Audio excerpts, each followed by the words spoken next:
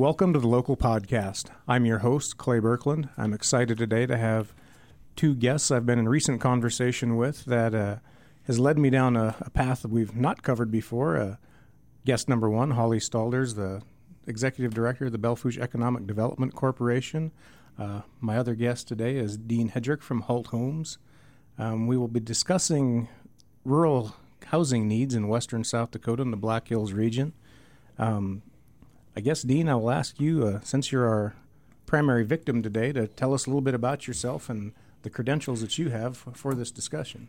Absolutely. Thanks for having me, Clay. This is an exciting time for growth and development all across the nation, let alone in the Black Hills of South Dakota. We all know how crazy housing is and what the housing needs are in the country.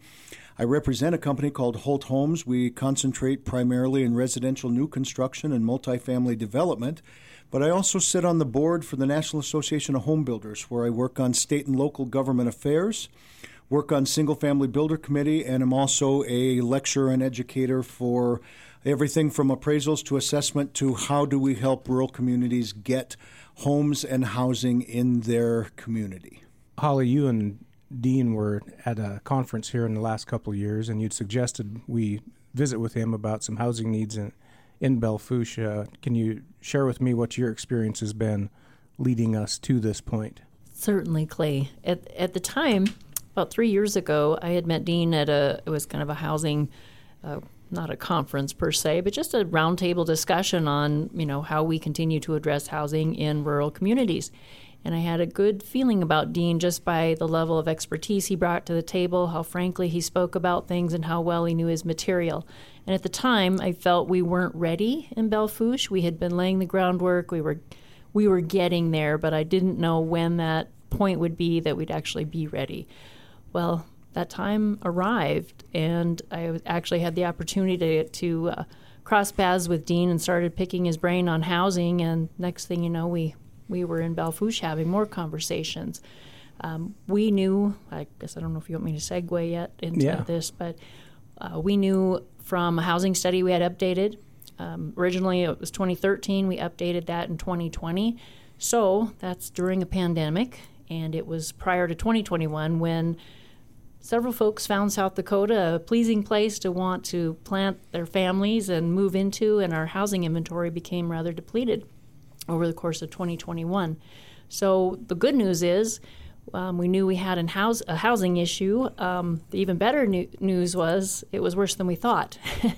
We had more people move in, housing inventory depleted, and then we had some announcements of some manufacturers moving into our community, which was going to drive housing needs even higher. So I engaged Dean. And kudos to the City of Belle Fourche, the Economic Development Group, the City Council, the elected officials on the city and county level, community members wanting to see how do we do this. And, we're finding more and more across western South Dakota, a lot of the rural communities are having the exact same conversation. We don't have any housing. We want to expand. People are moving here. We don't have anything to offer them. What do we do? How do we do it? And there are challenges unique to rural America that you don't have in larger cities. You go to a place like Rapid City, right here in Rapid City.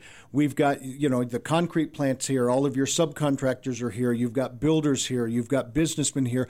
Expansion and growth is easier.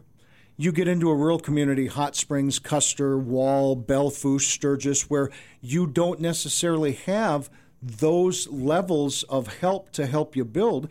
So building something costs more in a rural community. So how do you address that? What does the city do? What does the county do? These are all questions that have to happen on a local level before you can even invite builders and developers to the table. And kudos to the City of Belle Fourche for being way on top of it. So you've been in a number of communities now and have undertaken projects very large scale down to probably the pretty granular level. Yeah, we have, and it's interesting. We just completed an RFP project with the City of Hot Springs. And kudos to Hot Springs for thinking outside the box. They, too, had updated their housing studies. They didn't have as many people on the same page at the same time as Belle Fourche did, but they knew there was a housing need. And what they had done in their community is they identified some city and county-owned properties that were off the tax rolls that would be good for business, good for building, good for development. And they offered RFPs, which are called ready for proposal. So you go in and they open it up to the public, and the RFP says, offer us what you want for the land, tell us what you're going to do with it. Here are the guidelines and the credentials and the criteria that we want. And then they open it up and they will award the land to whoever, not necessarily the highest bidder is, but the person who brings the most asset to the table for their specific need. By we there, you mean either the county or the city is the one that determines the parameters. Exactly. Whoever the entity is. This particular RFP that we finished in Hot Springs, the city owned the property. We acquired the property. We put in 4 governor's houses, another wonderful program and option that the state has. And we added money, got the properties back on the tax rolls, added a 75 to 100-year footprint for public utilities, electric and gas and phone, cable, internet. We got deserving people into deserving homes, and we helped alleviate a little bit of the pressure of, oh my gosh, we have housing needs and we've got people want to move here. We don't have anything to offer them. And it's not a problem unique to Belle Fourche or Hot Springs. This is a problem in rural America. In 2020, the pandemic came and the definition of home changed for a lot of the country. And a lot of people found out they could work for home, so it didn't matter where home was.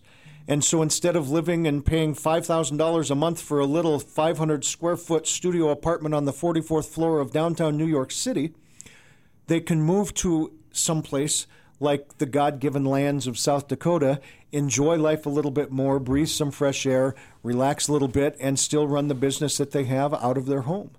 So we're seeing an influx that is, I'm going to say, abnormal for the times.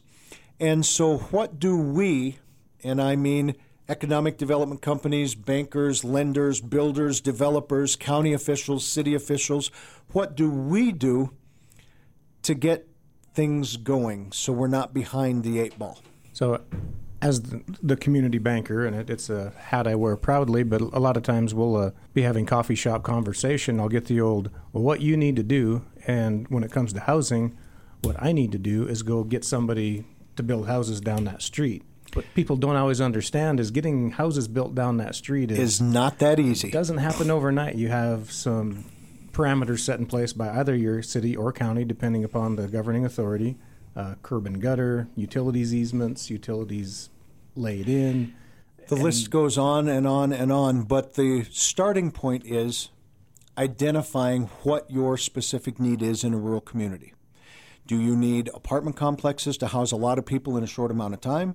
Do you need a subdivision of entry-level homes? Do you have a retiring community where people want to live in a 55-plus neighborhood? Yes, and yes. Yes, and yes. And so then the animal that's created is multifaceted because you've got private industry, us as the builder-developer. You've got public entities, the city and local government, and the county local government, and the state local government. And then you've got local businessmen and local community members. And guess what? Not everybody has the same idea that everybody else does. So the challenge occurs when you try to get everybody on the same page. Because a lot of times as a builder-developer, what we will hear is, build it and they will come. Okay? That puts 100% of the financial risk on the builder. And if they don't come, one misstep, we'd be out of business. Yep. And so identifying the need, however you do that, whether it's, I love what the city of Belle Fourche has done, economic development, city, county officials, local businessmen, local community members have gathered together as a housing committee. They've identified the priority of needs. They've updated their housing studies. They've researched available properties. And then they've gone out and solicited builder developers to say, hey, would you come take a look at this? And when we as a builder developer come up and we look at it, We see excitement, we see organization, we see detail, we see a welcoming atmosphere, and those are all very attractive reasons to come in and help the community succeed their goal. Now, every community is going to be a little bit different, but I think the core answer is the same. The group that is going to be the leaders of the community need to make those decisions. What is our priority? What housing needs are needed? Do we want to attract industry? Questions like that. And then you do the research, because everyone says, oh, yeah, we need housing. We need multifamily housing. We need row homes. We need. Prove it. Now you've got to do the housing studies. You've got to do the demographics. You've got to do all those, what I call boring statistics. You've got to get those down so you can crunch the numbers and not only claim the need, but justify and prove the need. Then go out and seek your people. And maybe you only need a local builder that the city and county can help fund to build an apartment complex that becomes a public-private partnership. Maybe you need a nonprofit to come in and do subsidized housing. Maybe you need a large development and you need a larger developer. It all depends on what you've identified your need as. But then you have a focus to go and get what it is you need. So if a community were late to the game, which I can't imagine many are today, but if somebody were, this process can take, Hollie, how long have you been working on this?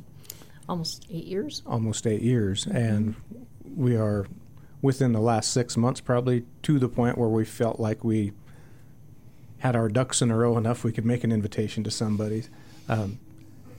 So if you have the template, which you did a lot of it from scratch, but if you had the template, it's still a 4 or 5 year process a lot of times. And if you don't have the infrastructure in place, the permitting process, we do have seasons here still in western South Dakota that can't interfere with some of our productivity. And I think one of the greater challenges when you make point to the timeline is, yes, a process like this will take 4 to 5 years if you want to identify it properly. There are fast tracks. There are things that can be done in the interim. But in that period, because we are rural communities, your leadership, your elected officials change.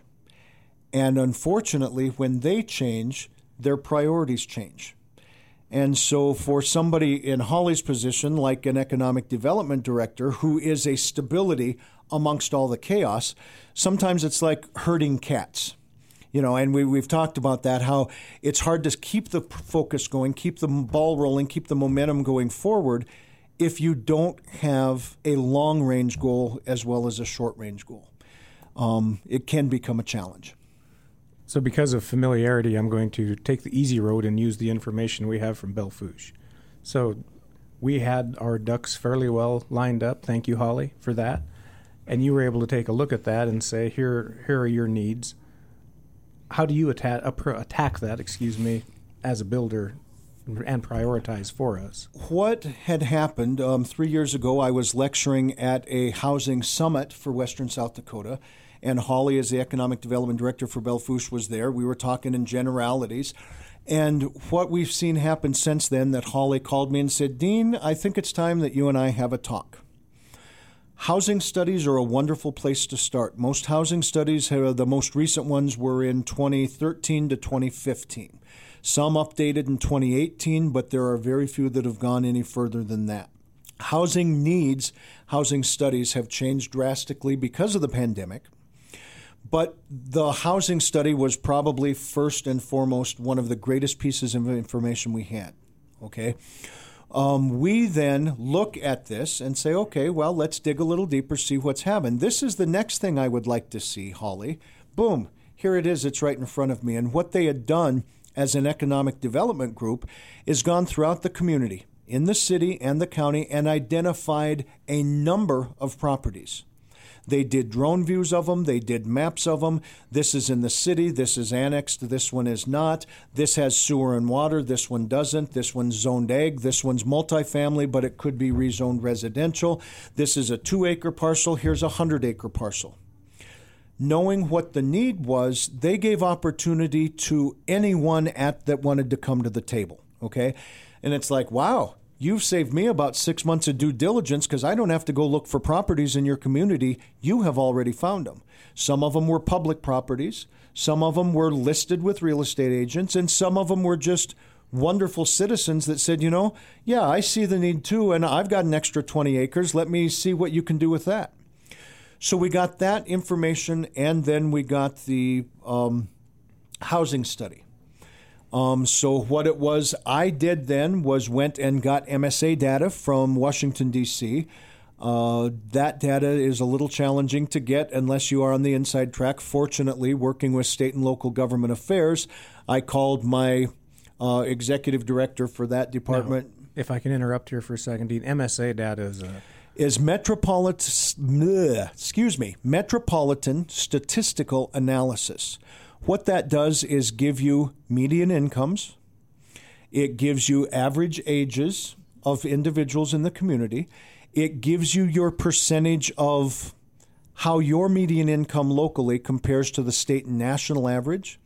And then it gives statistical data on this many people in the community own their homes, this many people in the community rent their homes. Here are the number of homes available in a snapshot on this date. Here are the number of homes units available for rent on this date. Interesting statistics for us in Belle Fourche specifically, there were no multifamily building permits pulled since 2017. And in the last 12 years, there have only been 31 units built in Belle Fourche.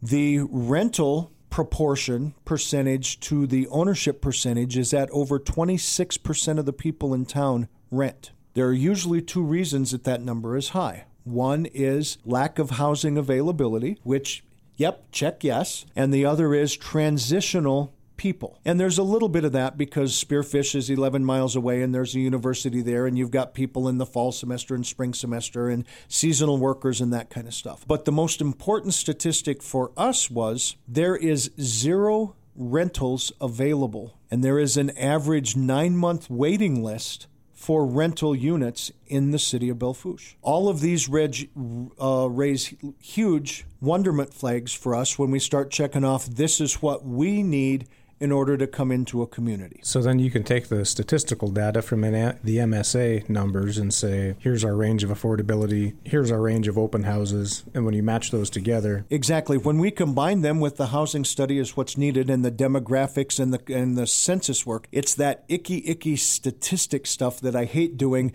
that gives us a lot of information. But basically, in this world, it was easy because Belle Fourche had already done the housing study. They had already identified the properties. They had given me statistical analysis on demographics and census work, and then I filled in the blanks with the metropolitan statistical analysis to combine all the numbers to create a picture. And that picture basically says the immediate need is multifamily housing. That's our belief. Get as many places for people to live as fast as we can. Ironically, with a 9-month waiting list and the amount of people not in homes that could afford homes, for a minimum of 48 units, we believe, is needed right now this very minute. Then you look at a mid-range forecast. Is this a one and we're done thing? The answer in our world is no, absolutely not. We see continued growth and expansion from an industry standpoint in Belle Fourche. And as you start to grow, the ball gets rolling, you will continue to grow. That's just the rule of averages. And so in a mid-range and long-range forecast, you're looking at single-family homes. You're looking at 55-plus communities to allow the older generation, the baby boomers, to downsize out of their home into a community that's not really assisted living or, nursing home care kind of stuff. It's simply we want to live as a community and have zero-entry homes and somebody shovel our sidewalk and mow our yards and get our mail if we want or whatever. We see a need for that. You see a need for tiny homes. You see, governor's houses. But you also see people who wouldn't mind having a very nice semi-custom home. So that's the next level that we look at with this. But kudos again to economic development in the city of Belle Fourche because they have made a builder-developer's job relatively easy compared to most people. So in the communities you've been involved in previously, as you offer the place for the boomers to move out of their house, you see those homes transitioning to beginner homes for young families? And that's the double-edged blessing that comes with it is as as the older generation downsizes into 55-plus communities, they will sell their homes that they've been living in for 30, 40 years. And guess what? In the age and the price point that those are now becoming entry-level homes for the next generation, the millennial generation coming into the market, for them to be able to get into a home. So you get two houses for the price of one on the market, basically, is what happens. Pretty effective way of turning the inventory for us. It is. And, for every house you move into there, you've got hopefully one they're moving out of. It gets sold, transitioned either to a rental or a sold unit. And it seems to help alleviate the problem of housing and the housing need faster than people think. So once you've identified the problem and find a potential solution, then you have the really easy part of deploying that solution. That becomes the biggest challenge for the builder-developer. Okay, the owner of our company has always said it's construction. If it were easy, everybody would do it, and that's it. It can be a challenge though, because elected officials in rural communities, and I'm not being disrespectful at all. I'm simply acknowledging a fact. A lot of these elected officials do not have a wheelhouse of experience for development and for infrastructure and for building and construction at this level. Well, to be fair, our communities, we're rural communities for a reason. We haven't seen rapid growth. That's exactly ever, right. So there's little opportunity to experience that. And so all of us are learning kind of together for the first time. That's exactly right. And what happens, though, is that some individuals in that elected capacity still feel they have to be in charge without really knowing what they're doing because they've been elected by their community. And with all due respect, some people can't get out of their own way. And that becomes a challenge as a builder to deal with that, because there is a political aspect to what we do, especially in rural communities. And so then the challenge becomes that trust relationship. To transition from being, here's the big bad builder from out of town and the developer and coming in and taking all our money and taking all of his stuff. I hear it all the time. But the fact of the matter is, if this isn't a win-win situation, it's not something we're interested in either, because we're going to have to continue to be there after the fact as well. And if people can't trust us for what we do, and we can't trust them to be good leaders to do what we need to have done, but more importantly, to protect the community as a leader, I'm not sure I want to be involved, because then it's a fight. And a lot of the government aspect of this, can be either a good thing or a bad thing. And a lot of that depends on how you start the relationship, how you work with people. And that's not just me. That's you, Clay. That's you, Hollie. That's the leaders of the town. I come into Belfouche, and it just blows me away, because everybody is excited. Everybody's on the same page. Everybody wants to be a part of the process. They want to be a part of the solution instead of creating more problems.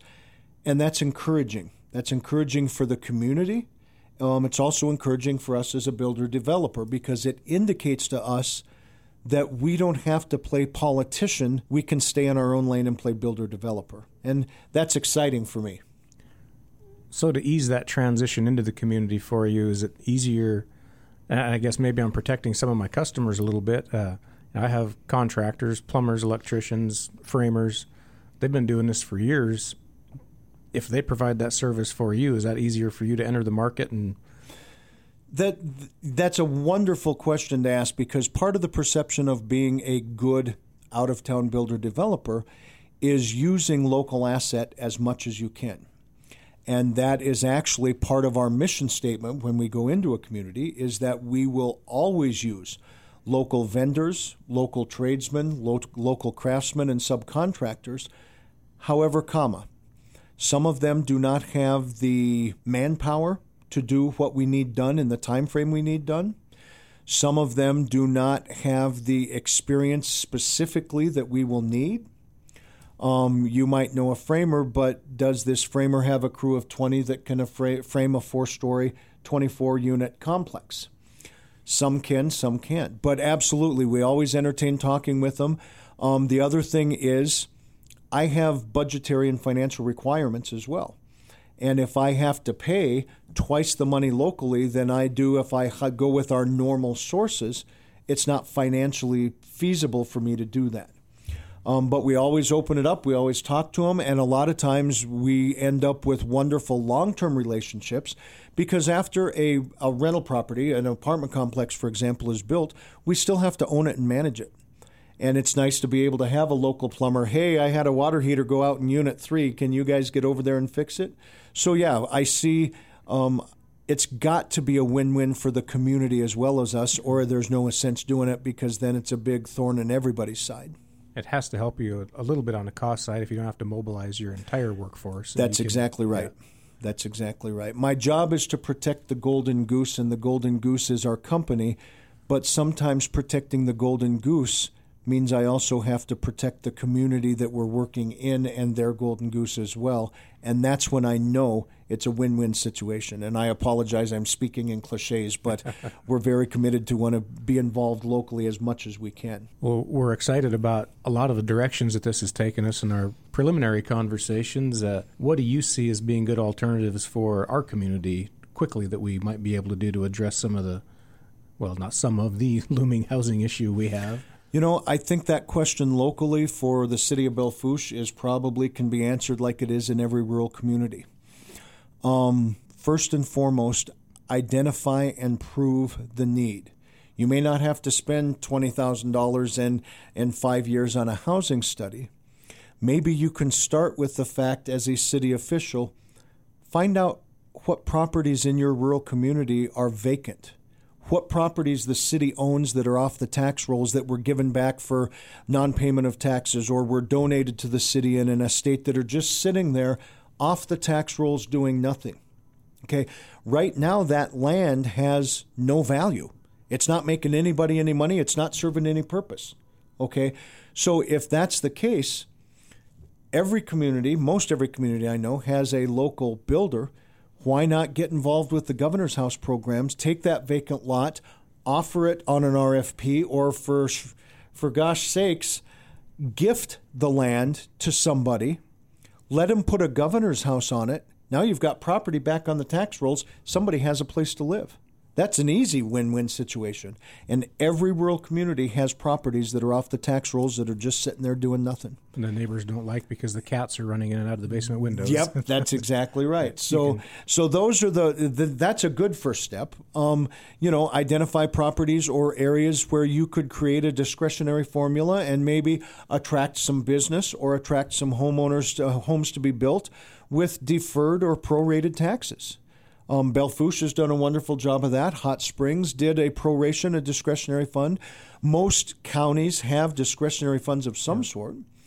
The other thing to look at, which is really scary because people are afraid of things they do not know, and understandably, but look into the tax increment financing. Look into the TIF process and see if there's something in your local community that with a TIF that you could do. You know, if with a TIF you can pay for infrastructure and development of a property and you have 10 or 12 lots that are available and you've got 2 or 3 builders over the course of a couple of years could build 10 houses, get going. You turn a low tax property into a pretty solid tax base pretty quickly. That's exactly right. And we were adding those numbers up earlier today. If you build, let's just say 8 12-plex units, you end up over the course of 5 years with over $1.5 million in property taxes in almost every county of the state. Now, not every city or county needs 8, but if you've got 1 or 2, that's a good way to get property taxes in a hurry. So, I would reach back and comment on the TIF projects. Unfortunately, a few get a bad name. There's a lot of them.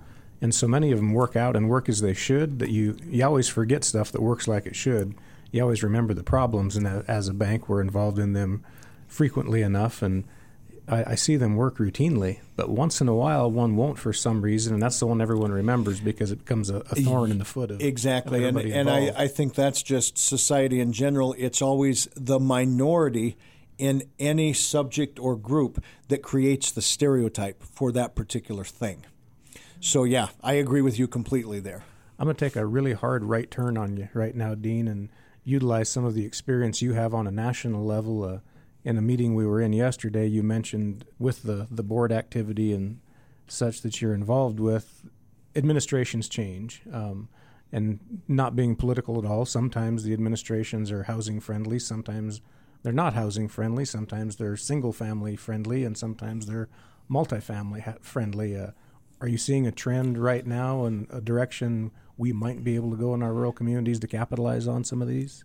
Yes, absolutely am. The prior administration, the Trump administration, was very, very focused on single-family homes, believing that if I go in and buy my home for $300,000, boom, all of a sudden $300,000 is back in the economy, okay? And so the incentivizations and the focus in the Trump administration was on single-family building. Okay, the Biden administration has, which is more liberal, the Democrats involved on all levels, their philosophy is we believe in getting people a place to live. We don't think that everybody needs to have their glorious forever home right now this very minute, but it's important that everybody has a roof over their head. So the fastest way in that agenda politically to do that is with multifamily housing. And you know that a lot of multifamily housing, some people in that realm can't afford market rate rents. And so you're seeing a lot of incentivization right now in low-income housing tax credits and incentives for builders and developers to build subsidized housing, apartment complexes that are going to have subsidized rents, things like that. And regardless of your political beliefs or your political affiliations, the fact of the matter that I think is the best news is both the Democrats and the Republicans believe in the importance of housing. They just approach it differently. And I think that if we as Americans, and especially in rural America, take a step back, that's our priority too. You know, whether it's single-family homes, whether it's multifamily homes, it's important that people have a place to live. And it's affordable for them, and it's good for the community, and it brings tax revenue in. But yes, in short, the current administration is focusing on multifamily lending, low-income housing tax credits, a lot of tax incentives for the 40 to 60% of the median income communities, which, as a side note, currently Belle Fourche will qualify for some of that, so we're looking into that right now. I believe most of the communities in western South Dakota and the Black Hills region do qualify under those parameters. I don't think I'm absolutely no, you are not. I think the national average is 44,000, somewhere in that neighborhood, for every income earner. Most families have two incomes being earned in the home. But I think in Belle Fourche, the median income was at $26,000 was what we had read in our MSA data. So yeah, there's definitely creative ways to help financially. The government is there. Well, Reagan used to say the scariest words in the world are, I'm here from the government and I'm here to help. But I think we can look for that, because any incentivization you can get to help create housing for rural America is a good thing. Absolutely. I'm your host, Clay Birkland. Your guests with me today are Hollie Stalder, the Belle Fourche Economic Development Corporation, and Dean Hedrick with Hult Homes.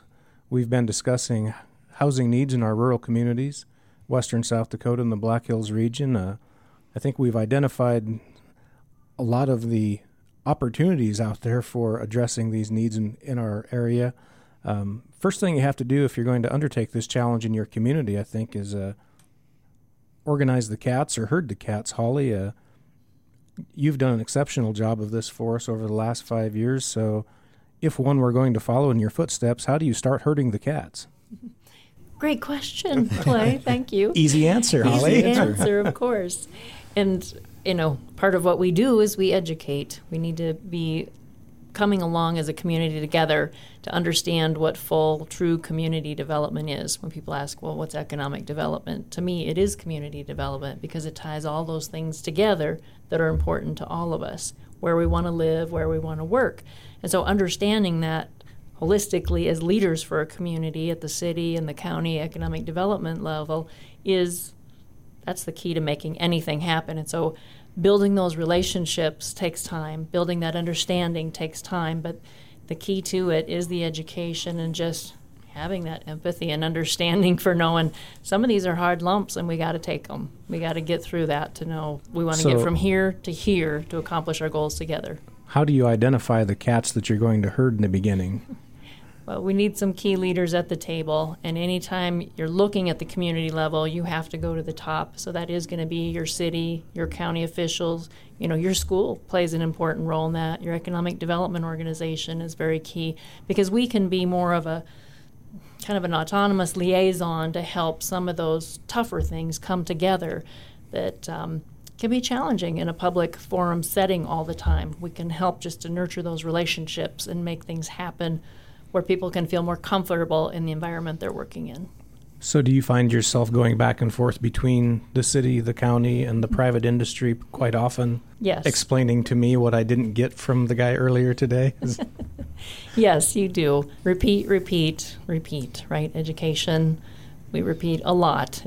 We don't always get it on the first go-around. Sometimes it takes And if I could learning add through it. something to that, because Hollie does a beautiful job of what she does in being that liaison, that focus, that central point that everybody can come to and answers can be given. When you're working on a project like this and you go from housing study to identifying properties to working with city and county officials to working then with a builder and developer, oftentimes what we have seen is that once the builder-developer is on board and hired, so to speak, everybody scatters because they think their job is done.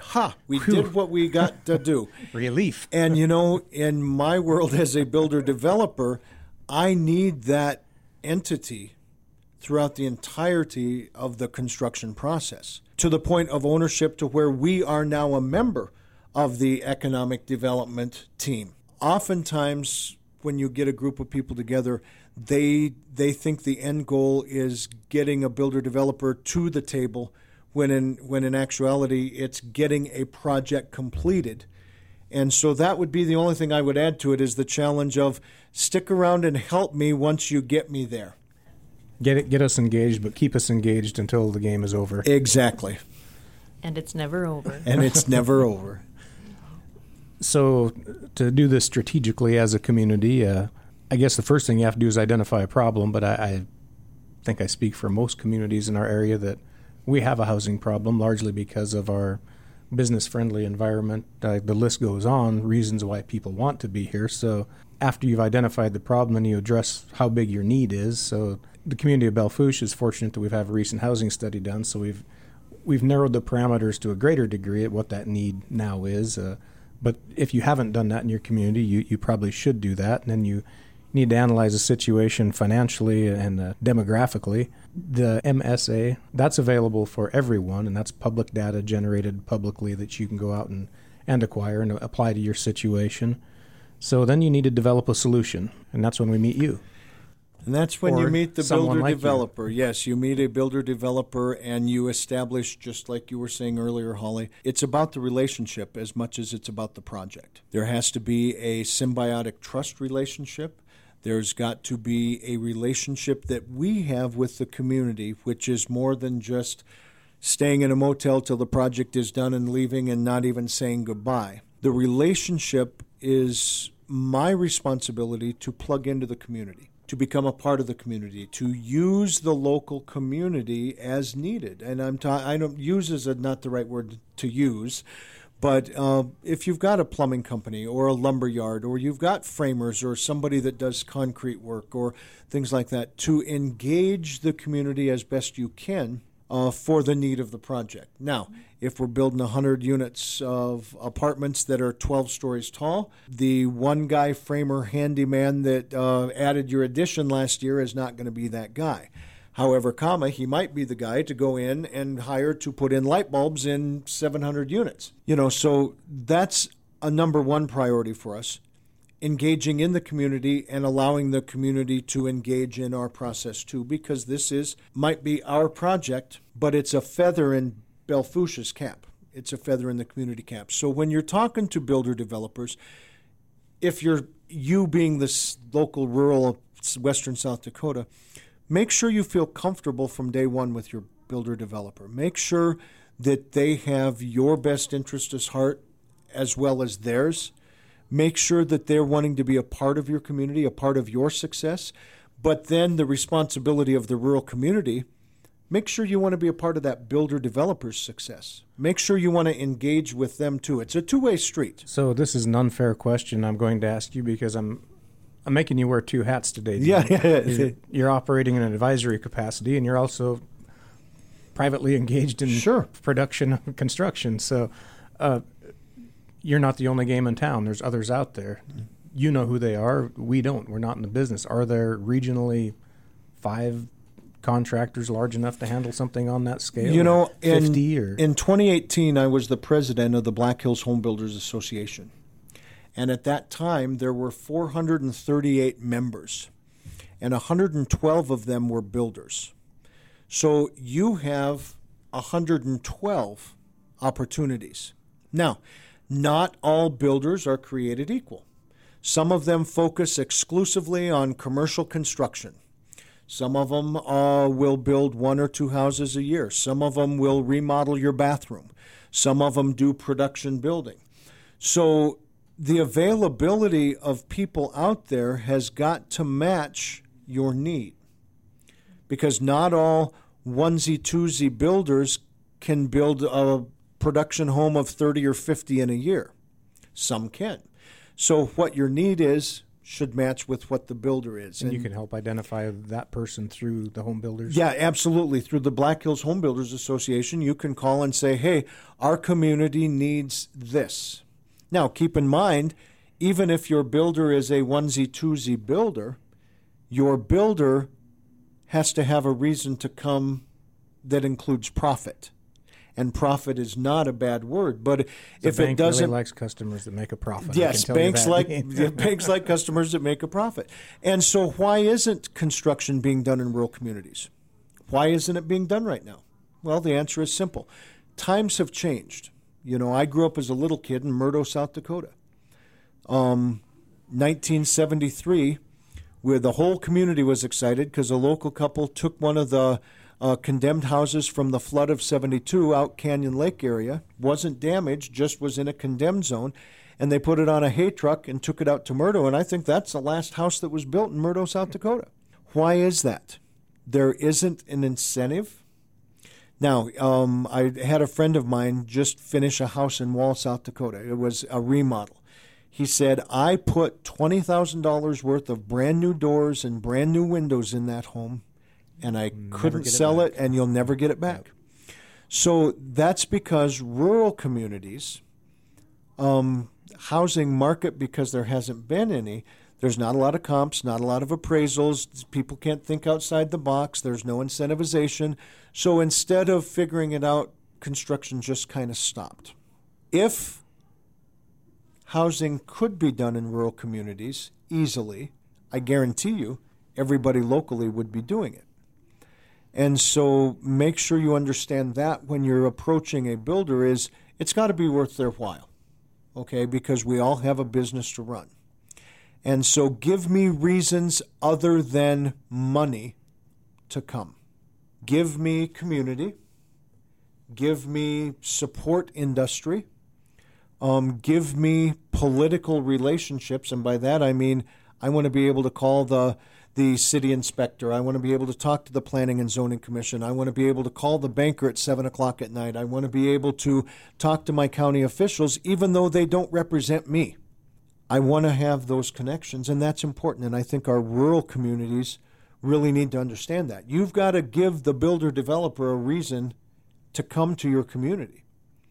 And that reason has got to be more than just the hassle of a profit on one house. You don't need to practice in a lot of instances. If I were going to have to practice building, I would be practicing fishing, for sure. I think that probably the best message in summary is there is a lot of opportunity out there. But 2 things have to happen. First and foremost, our leaders in rural communities need to think outside the box because the box doesn't have any answers. We need to think outside that box and be creative in our own communities to create solutions instead of finding problems. Okay? Most importantly, I think that's job one. Job two is you've got to be cooperative with the people you're dealing with, and I think, Hollie, you hit the nail on the head, the nose on the hammer, whatever you want to say, in the fact that it's about the relationships. You've got to develop those. You've got to develop them within your community. You've got to develop them within the state, and you've got to network with other communities.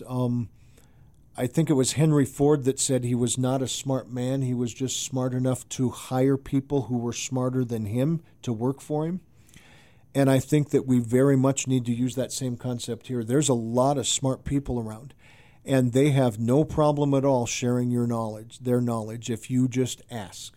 They're not going to volunteer it, but if you ask, I'm sure, Hollie, if you got a call from the Economic Development Director in Phillips, South Dakota, you'd spend an hour or two on the phone talking with them, helping them. Mm-hmm. I know that we do the same even with other builders. We are competitors, but we're also friends. And I think that's the greatest blessing for living in western South Dakota. And why people are moving here and why adding people to our are housing moving challenges. Here. Exactly. So with every solution, there is another problem. And I guess that's what we get paid for, is providing solutions to the problems. Absolutely. Right? Absolutely. Well, with that said, Hollie, Dean, thank you both very much for your time, wisdom, and expertise on the topic. Thank you for inviting me. I've enjoyed it. Thank you, Clay. You're most welcome. Pioneer Bank and Trust. Member FDIC.